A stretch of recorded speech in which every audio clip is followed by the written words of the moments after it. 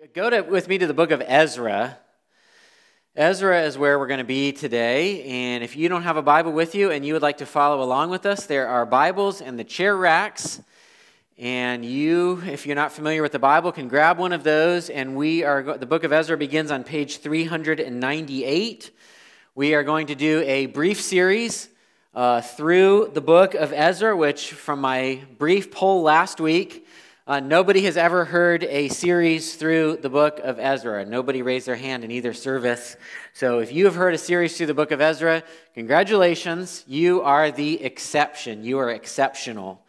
But we don't spend, I'm convinced, enough time in the Old Testament. The Old Testament is part of our Bible. 66% of our Bible is Old Testament. Jesus seemed to think it was particularly relevant. And so we want to spend more time in the Old Testament getting to know some of these rich books. So we're going to do a somewhat brief 5-week series through the book of Ezra. Many years ago, there was an ancient king who was celebrating a great feast.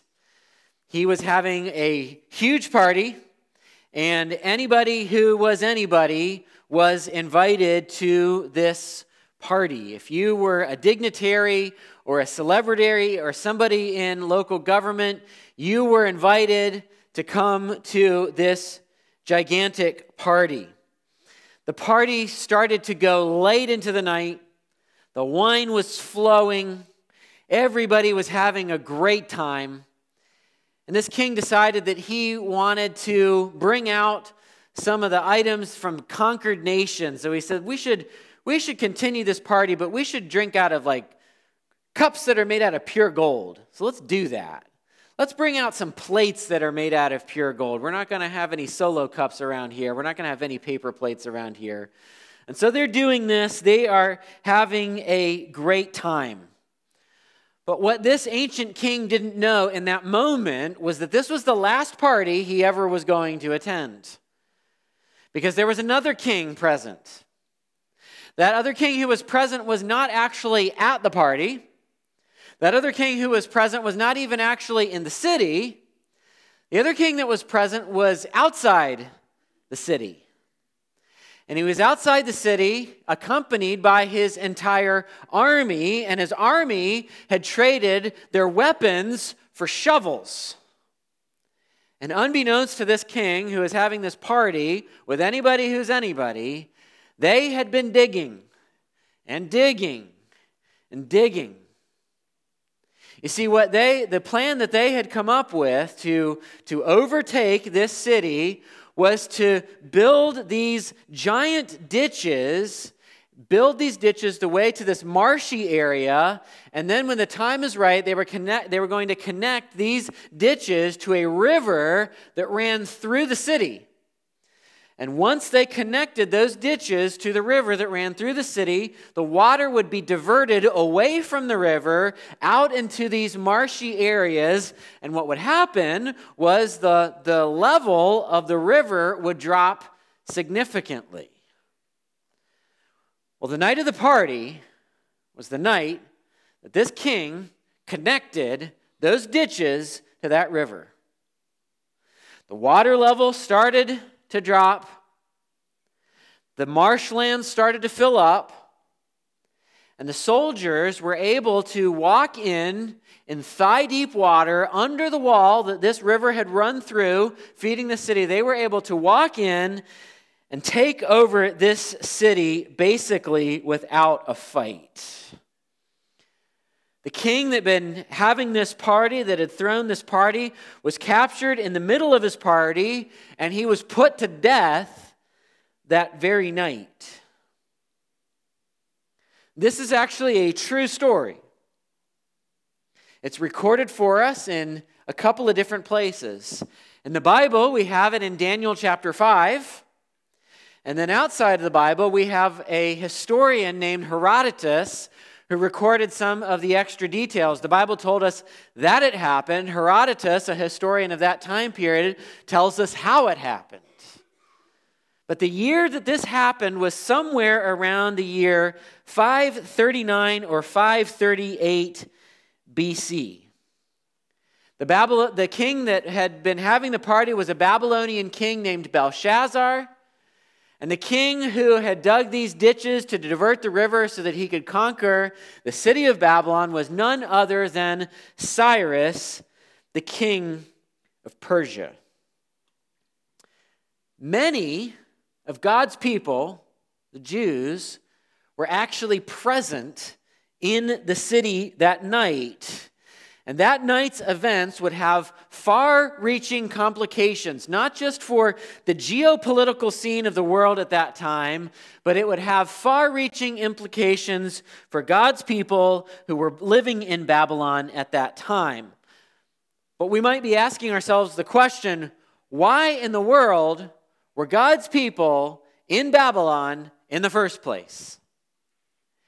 And if you've been around churchy stuff for any length of time or you've read the Bible, then you've got some kind of idea. But for those of you who don't know, the people who were in Babylon at that time, the Jewish people, were there as exiles. And to understand exactly what brought them to that point, we have to rewind the tape and we have to go back and figure out what it was that brought them there. And the Bible tells us about this in places like 1st and 2nd Chronicles. We have the nation of Israel. It reaches its high point under the reign of David and then Solomon. God's people have been brought into the promised land. They are living there. They are prospering there. But as they're living there and as they're prospering, as often happens in days of prosperity, they were kind of forgetting God. And as they forget God, they start worshiping the gods of other nations. And so God comes to them through prophets and tells them over and over again, if you do not repent of your idolatry, if you do not turn from your wicked ways, if you do not follow me and me alone, then judgment is going to come upon you. I am going to bring judgment upon you, and that judgment is going to come in the form of a conquering nation. So this land that's yours, it's the promised land because I promised it to you. I'm going to allow another nation to come and forcibly remove you from that land.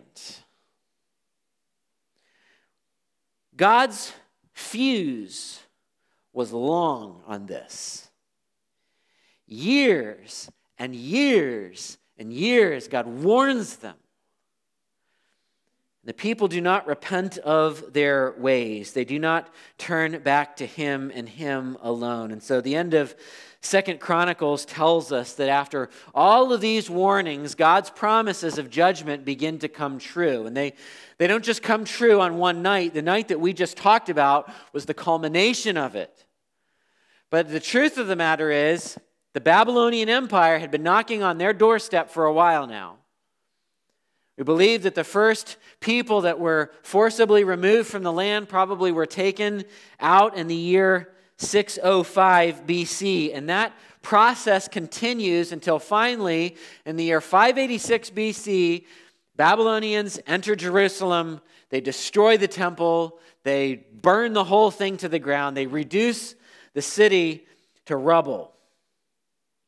The prophet Jeremiah had warned the people not to resist Babylon.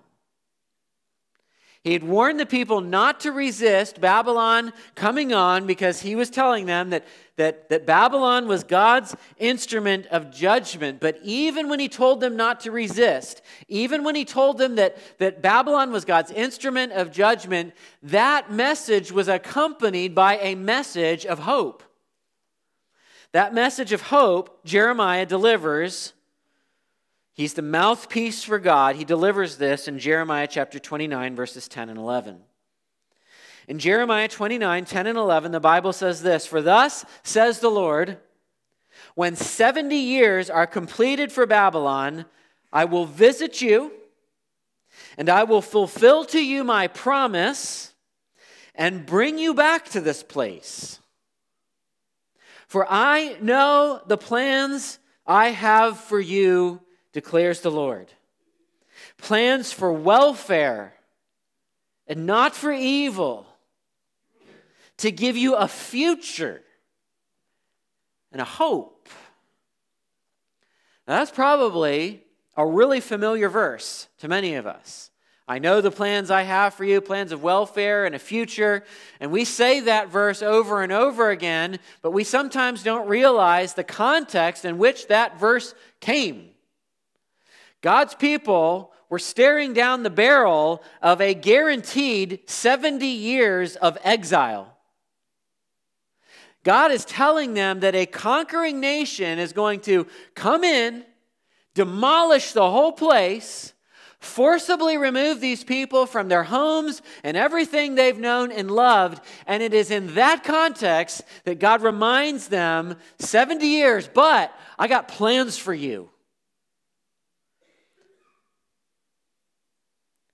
My plans, my ultimate plans for you are plans of welfare and not evil. Though you are going to be lifted up and taken from everything you have known and loved, you've got a future, you have hope. Isn't that kind of God? In the midst of warning a people and begging with the people to turn away from their ways, even in judgment, he brings mercy. What appears that God in his mercy did not even wait the full 70 years. And what the book of Ezra is going to do is it's going to pick up the story where 2 Chronicles, the ending, leaves off. So the ending of 2 Chronicles tells us that Cyrus, the Persian king, comes in and conquers Belshazzar, the Babylonian king. And we're asking ourselves the question, what exactly does that event mean for the Jews who are living in Babylon? That's where the book of Ezra picks up the story. And the book of Ezra is unique.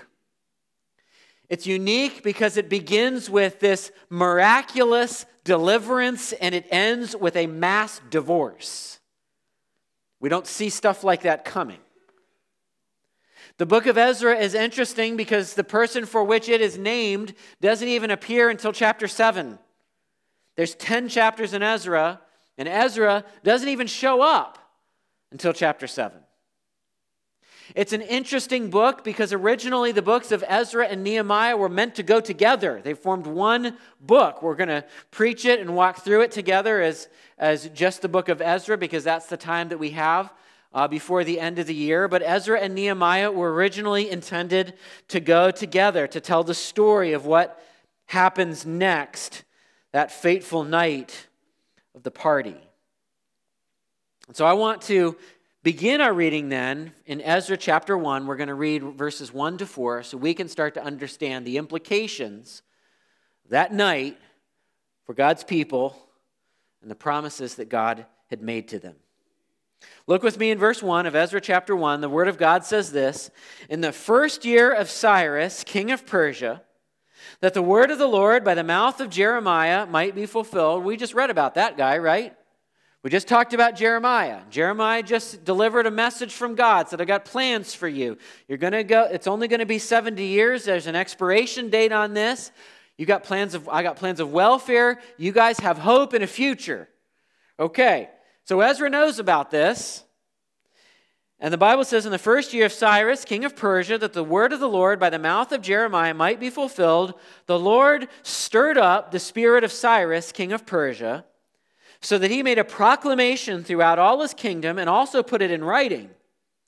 Thus says Cyrus, king of Persia, the Lord, the God of heaven, has given me all the kingdoms of the earth.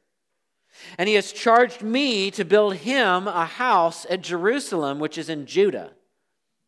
Whoever is among you of all his people, may his God be with him, and let him go up to Jerusalem, which is in Judah, and rebuild the house of the Lord, the God of Israel. He is the God who is in Jerusalem. And let each survivor, in whatever place he sojourns, be assisted by the men of his place with silver and gold, with goods and with beasts, besides free will offerings for the house of God that is in Jerusalem. So Cyrus makes a decree, and then he puts it in writing. And I want you to just stop for a moment, because many of us have heard this. Some of us will be hearing this for the first time. Many of us have heard this story before, but just stop for a moment and think about the ridiculousness of this.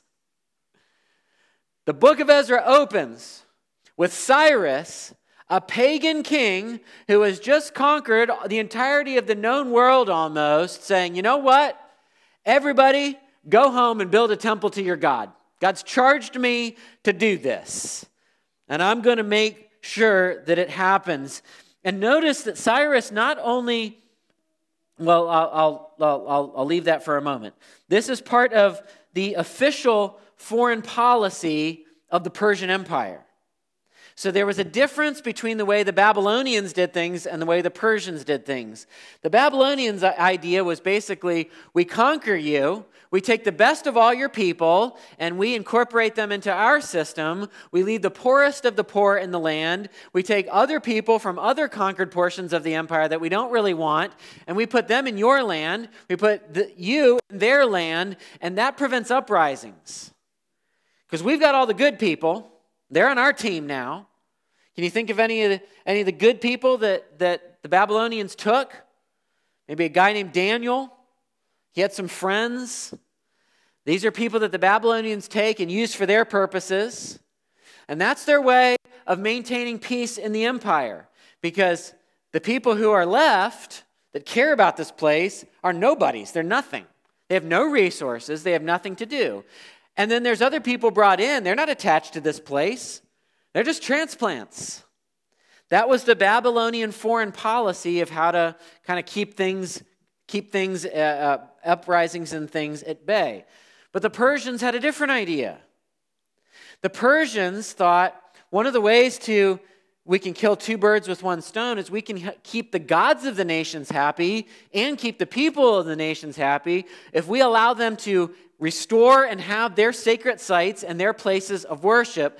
That way, it's a win-win for everybody. You get to worship your gods, so you're happy with me, even though I just conquered you. And your gods are happy with me, because the general idea at the time was that gods were localized. And so there were gods of this area and gods of this area and gods of this area. And so we appease them, we make them happy, and everybody wins. We know this is official foreign policy for the Persian Empire because we've got their foreign policy documents. There is, we're going to show you on the screen behind me, something that is called the Cyrus cylinder. To me, it looks like a piece of corn on the cob from a distance. That's a cylindrical object that's their version of a document. And if you could read it, and you can't, and I can't either, but smart people that can read that can tell that that is a statement of Cyrus's foreign policy, whereby he allows people to rebuild and maintain their sacred sites. And I just think it's interesting, I want to point out, the intersection between the Bible and history. We've got Herodotus, a historian from that era, describing in greater detail something that the Bible talks about in Daniel 5. We've got the foreign policy of Cyrus here in Ezra chapter 1, but we've got the actual thing that they wrote about their foreign policy in a museum that you could go and see today. So we've got what's going on in the geopolitical stage. We've got empires shifting around, people falling out of power, others people moving into power. We've got all kinds of stuff happening, but what the Bible is doing is telling us that if we level up above the geopolitical moves that are being made, God is behind all of this. In fact, a different prophet by the name of Isaiah had prophesied that Cyrus was going to do exactly what he did. Isaiah chapter 44 and verse 28 says this, "The Lord says of Cyrus, he is my shepherd." Isn't that an interesting designation for a pagan king? The Lord says, Cyrus is my shepherd, and he shall fulfill all my purpose, saying of Jerusalem, she shall be built, and of the temple your foundation shall be laid. That's amazing. So the opening verses that we just read from Ezra is the author here saying, okay, all that stuff happened. They told us this is how it was going to be. Because God is behind all of it. And the next few verses here describe the response of the exiles. The response of the exiles is given to us in verses 5 to 11. So look there if you're there. The Bible says, "Then rose up the heads of the fathers' houses of Judah and Benjamin, and the priests and the Levites, everyone whose spirit God had stirred up to go to rebuild the house of the Lord that is in Jerusalem. And all who were about them aided them with vessels of silver, with gold, with goods, with beasts, and with costly wares, besides all that was freely offered. Cyrus the king also brought out the vessels of the house of the Lord that Nebuchadnezzar had carried away from Jerusalem and placed in the house of his gods. Cyrus, king of Persia, brought these out in the charge of Mithredath the treasurer, who counted them out to Sheshbazzar the prince of Judah, and this was the number of them: 30 basins of gold, 1,000 basins of silver, 29 censers, 30 bowls of gold, 410 bowls of silver, and 1,000 other vessels. All the vessels of gold and of silver were 5,400. All these did Sheshbazzar bring up when the exiles were brought up from Babylonia to Jerusalem." Notice that the Bible tells us that God stirred up Cyrus's heart to bring these exiles back, to allow these exiles to go back. And then notice in our verses that we just read that once again God stirs up the hearts, this time of some of the exiles who are there, to go back to Jerusalem to rebuild the temple and the walls. And here's the funny thing about all of it. Cyrus is going to pay for it. I'm going to send you back, and I'm going to pick up the tab. I'm going to pay for the whole thing. And even more than paying for it, what does it say that he returned? Remember all that stuff they were partying with the night Belshazzar died? Yep, you're going to get all that stuff back. And you're going to be able to take all those sacred temple vessels that were taken from you. You're going to be able to take those back to the temple that you are restoring. Now, it's fascinating what the author is subtly doing here in this opening chapter. Do any of the details of this story ring any bells for a parallel story that has already happened in Israel's history? Okay, maybe you noticed that there is a story that we're seeing echoes of here. It's the story of the Exodus. Remember, the people of Israel have been under the thumb of a nation before? Remember that God grants them an exodus, a deliverance out of that? Well, there are several features here that are parallels that suggest to us that the author is deliberately drawing these parallels. For one thing, in both instances, in both stories, the people are told that they're going to be held captive for a particular length of time before a deliverance comes. Okay, God tells his people that in Genesis 15, they're going to sojourn for 400 years. And of course, they're given the timeline of 70 years. In both instances, the ruler sends the people away. They don't have to liberate themselves. So in the original Exodus, Pharaoh has been hit with plague after plague after plague when God through Moses keeps saying, "Let my people go." And finally, he sends them away. Well, that's exactly what Cyrus does. He doesn't hit with plague after plague, but he sends the people away. The third parallel is that in both instances, a stated reason for their departure is the need to go and sacrifice and worship. That's what Moses was asking Pharaoh for permission to do. And Cyrus is telling the people of Israel that they need to go and restore the altar and rebuild the foundations of the temple. Why? So they can resume sacrifice, so they can resume worship.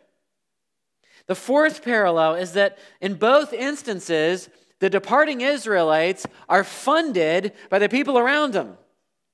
That's exactly what happens when the people leave Egypt. Their neighbors around them give them provisions for the way. It's kind of like, please, whatever you need, take it, get out of here. The plague thing kind of hastened that.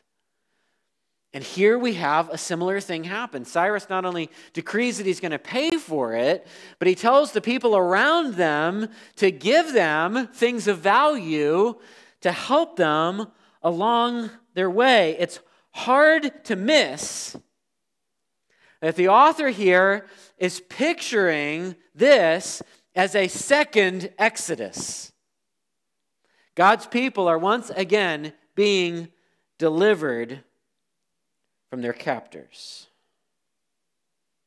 Well, in the next chapter, which we're not going to have time to read together this morning, but the next chapter is almost entirely a genealogy.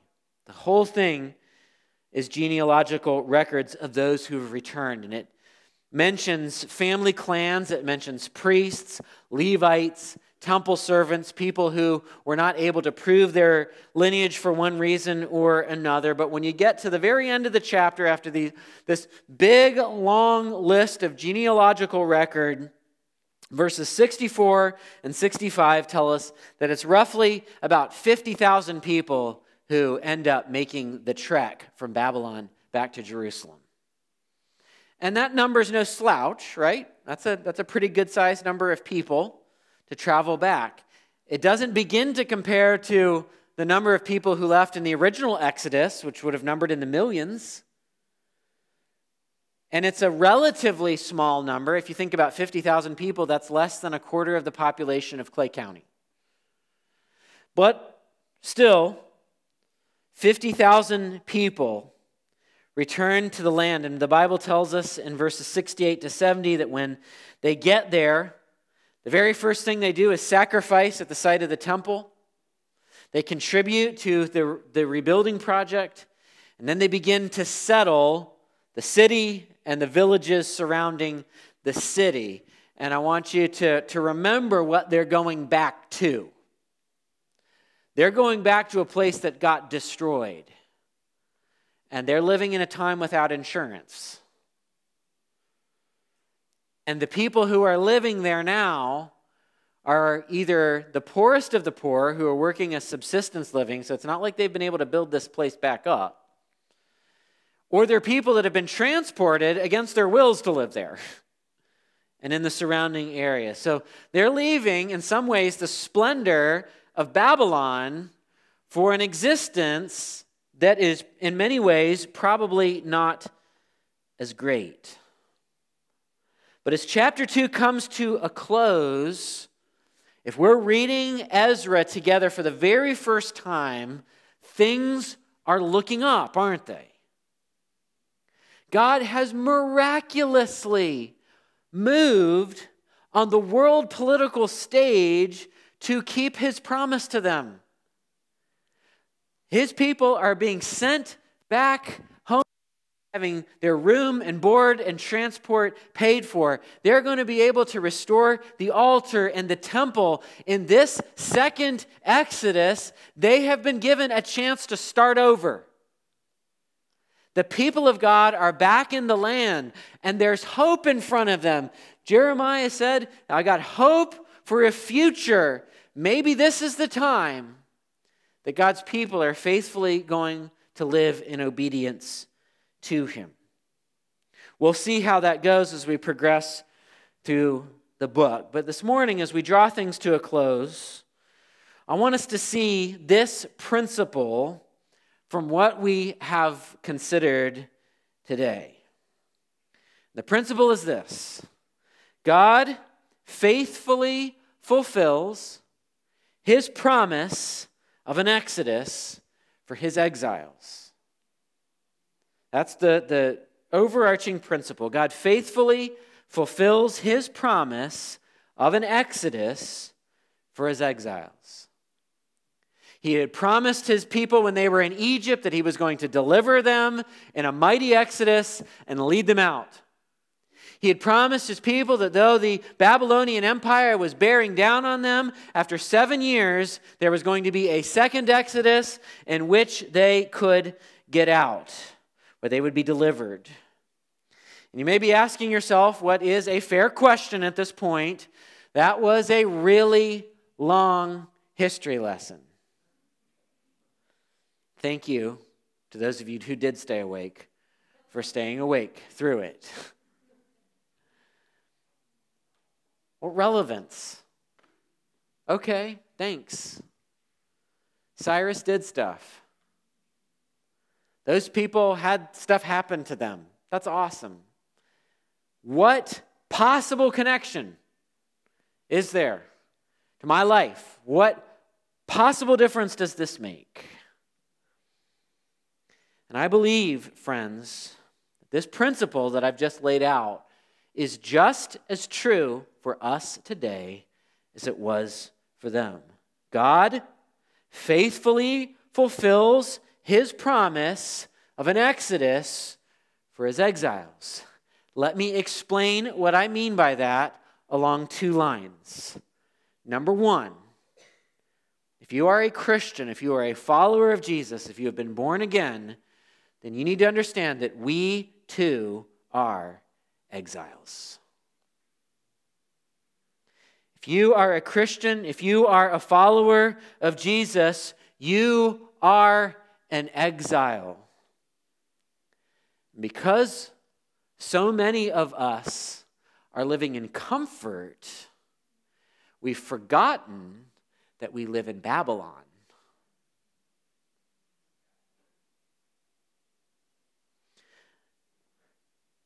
The book of 1 Peter in the New Testament reminds us of what you might call our exilic identity, our identity as exiles. It reminds us most clearly of our exilic identity.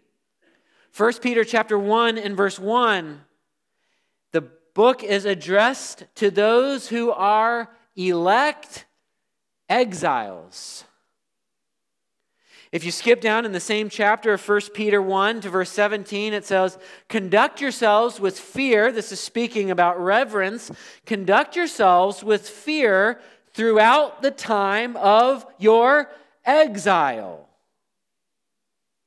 The next chapter in verse 11 says it again, "Beloved, I urge you as sojourners and exiles." What is a sojourner? A sojourner is a person who is in a place that isn't home.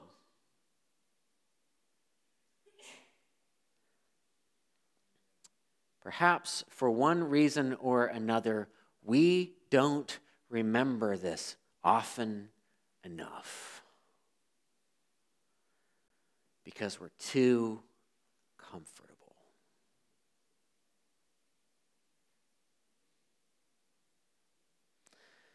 God's people had been given specific instructions, as I mentioned, from Jeremiah. They had been given specific instructions not to rebel against the exile. In fact, God speaking through Jeremiah says this, which is pretty striking.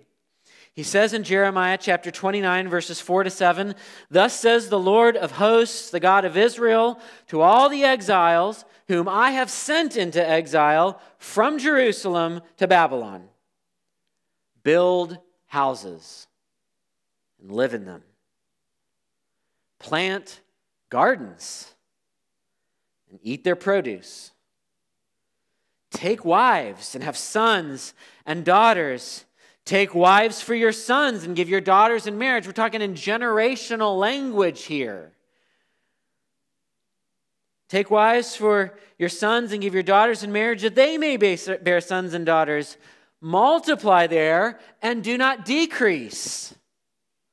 What happens to Israel when they're in exile in Egypt?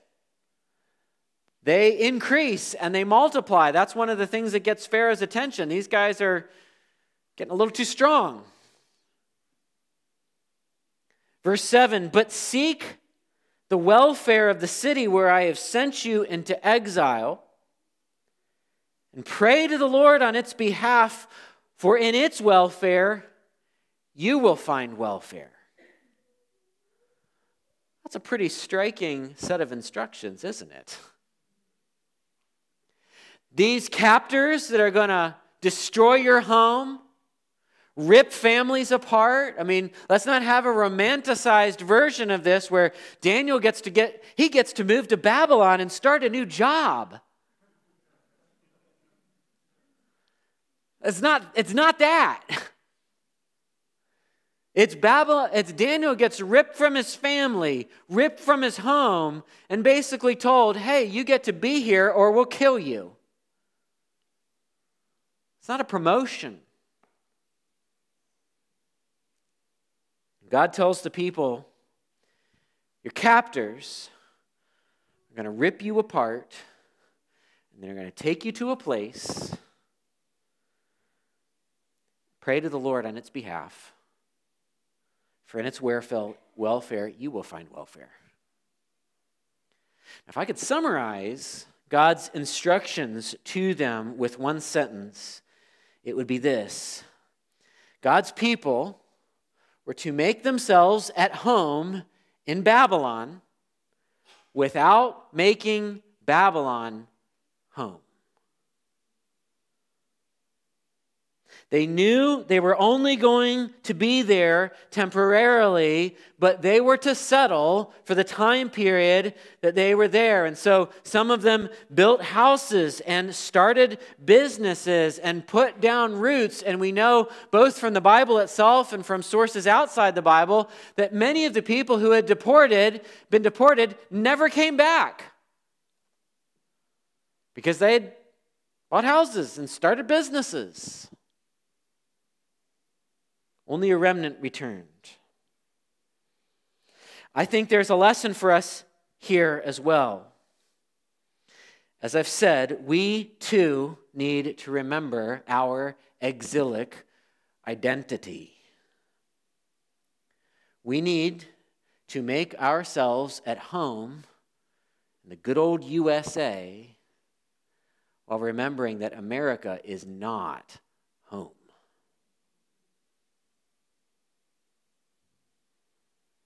We're to be good neighbors. Buy a house. Plant a garden. Get on the school board. Vote. Live peaceable lives. Submit yourselves to the governing authorities. As far as those governing authorities are not in conflict with God, we are to live fully in the world, but not lose sight of the fact that we're not of it. Great danger comes when we make a subtle shift in our minds and become devoted to the project of turning Babylon into Jerusalem. And you could point to example after example after example in the church today of a church that has forgotten its exilic identity and is bound and determined to make Babylon Jerusalem.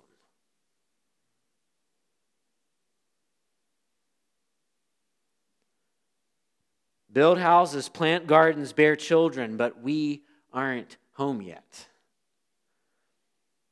And that leads me to the second point that I want to make. Not only are we too exiles, but we too, you too, are promised an exodus.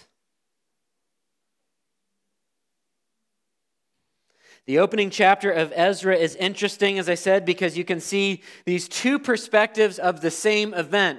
There's the the stuff that's happening. There's the chess pieces that are moving on the global stage. There's foreign policy. There's intrigue. There's conquering. There's all sorts of stuff happening. But then the Bible opens up to us up to the fact that there's this whole other level of stuff happening that includes the hand of God.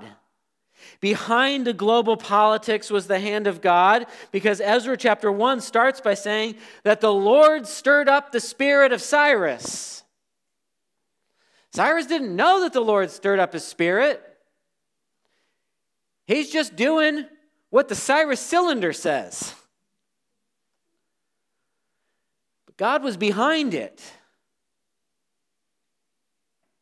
And the prophet Isaiah describes it this way for us in Isaiah chapter 45 and verse 1, which I think is just so poignant for us. He says, "Thus says the Lord to his anointed, to Cyrus." Okay? He called him a shepherd. Now Cyrus is being referred to as the Lord's anointed. Thus says the Lord to his anointed, to Cyrus, whose right hand I have grasped, to subdue nations before him, and to loose the belts of kings, to open doors before him, that gates may not be closed. In the Bible, what does the right hand signify? The right hand signifies power. The right hand signifies honor. The right hand signifies authority. The Bible tells us that our Savior Jesus is at the right hand of the Father right now, the place of power and authority and honor. When the Bible talks about Cyrus, it talks about the fact that his right hand of power and authority and honor is being flexed in the world. But what does the Bible say about that right hand? It says God's holding it. Have you ever held a child's hand to walk them across a parking lot? I have had the good fortune to do that many times. Just yesterday, I was walking my 4-year-old daughter across the parking lot, and she slipped her hand into mine when she got out of the car because she understood that we're in a parking lot. And as we weaved our way through cars and across the way, I just held her by the hand and I directed her wherever I wanted her to go, and it was not a challenge at all. I'm not the strongest guy in the world, but I am stronger than most 4-year-old girls. There may be one out there somewhere, and I'm never going to arm wrestle her because that'll be the most embarrassing thing in the world. But have that image of in your mind, and then think, the global superpower, Cyrus, God's got him by the hand, taking him wherever he wants him to go. We, as I said, may be living in exile. But God has every world leader on the political stage by the hand. We may be living in exile, but God has Vladimir Putin by the hand. We may be living in exile, but he has Boris Johnson by the hand. We may be living in exile, but he has Kim Jong-un by the hand. We are living in exile. God's got the Taliban by the hand. We may be living in exile, but God has Donald Trump and Joe Biden absolutely by the hand, doing what he wants. None of them are going to be able to keep us in exile. Cheer. And none of them are our hope for getting out. Still cheer?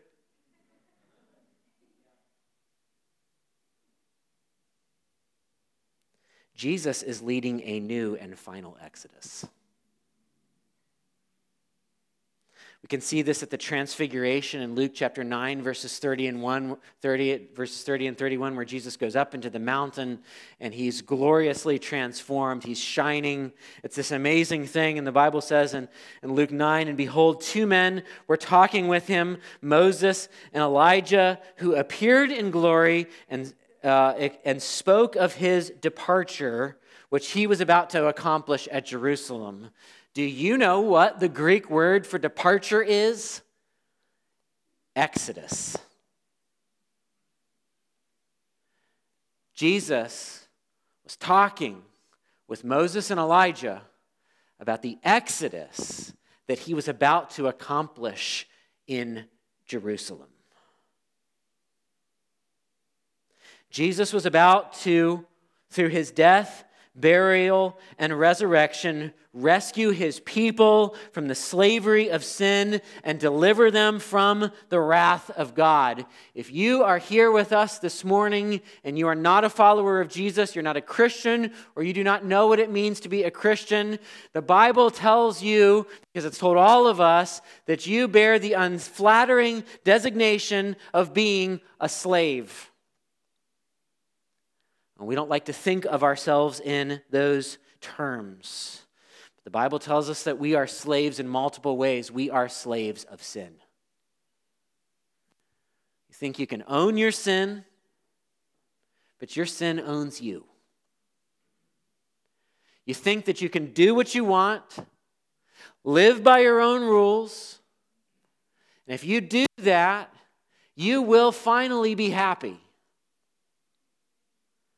But you keep getting what you want, you keep playing by your own rules, and happiness just never quite comes. All of us are like junkies. We are addicted to our sin. The Bible also tells us that we are slaves to fear and slaves of death. The clock is ticking.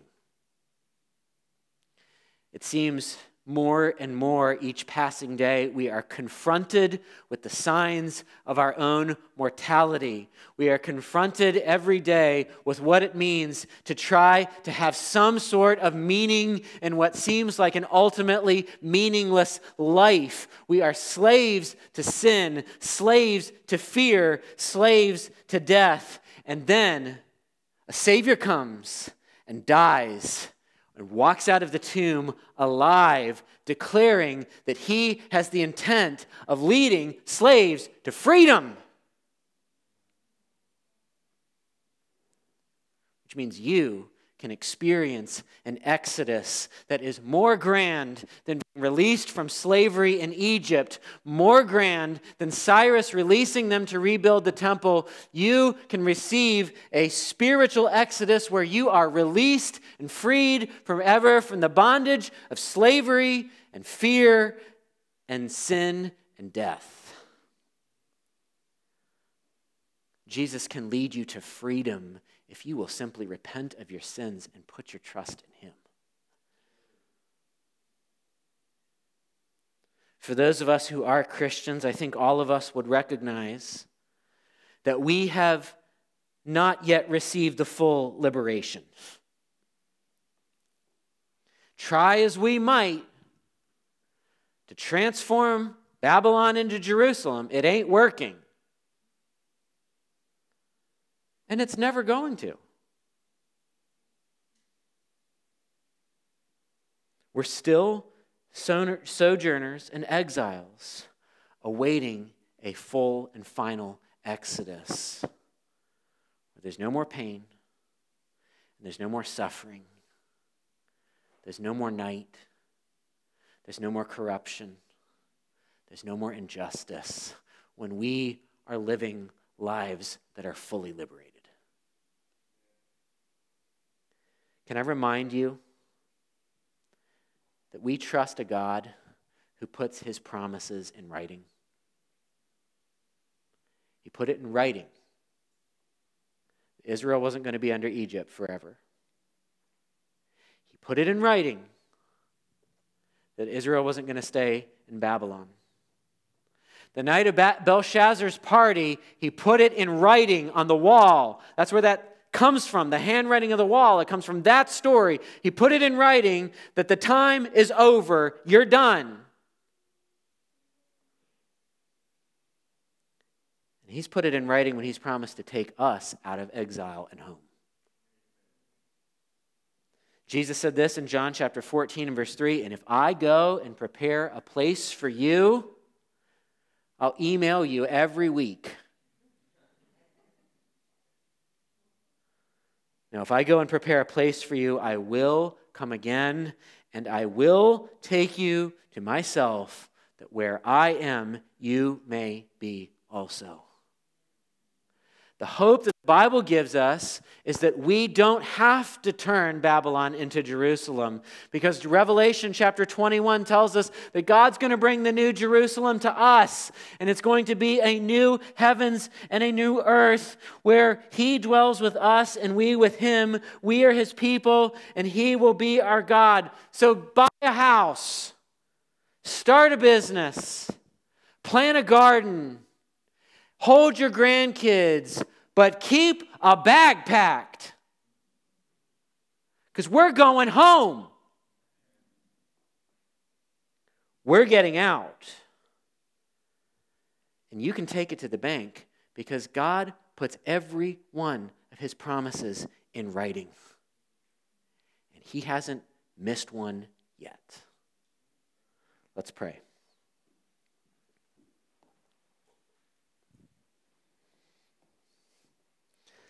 Lord, we want to thank you for the way ancient history intersects with our lives. That a book like this could have something to say to us today. I pray that you would help us to remember that we are sojourners here. I pray that you would help us to live faithfully as we sojourn and as we exile. But Lord, help us to remember that we're not home. Help us to remember that we're headed there. And Lord, for someone who has not been delivered from the bondage of sin and death and fear, would you deliver that person this morning? We ask this in Jesus' name. Amen.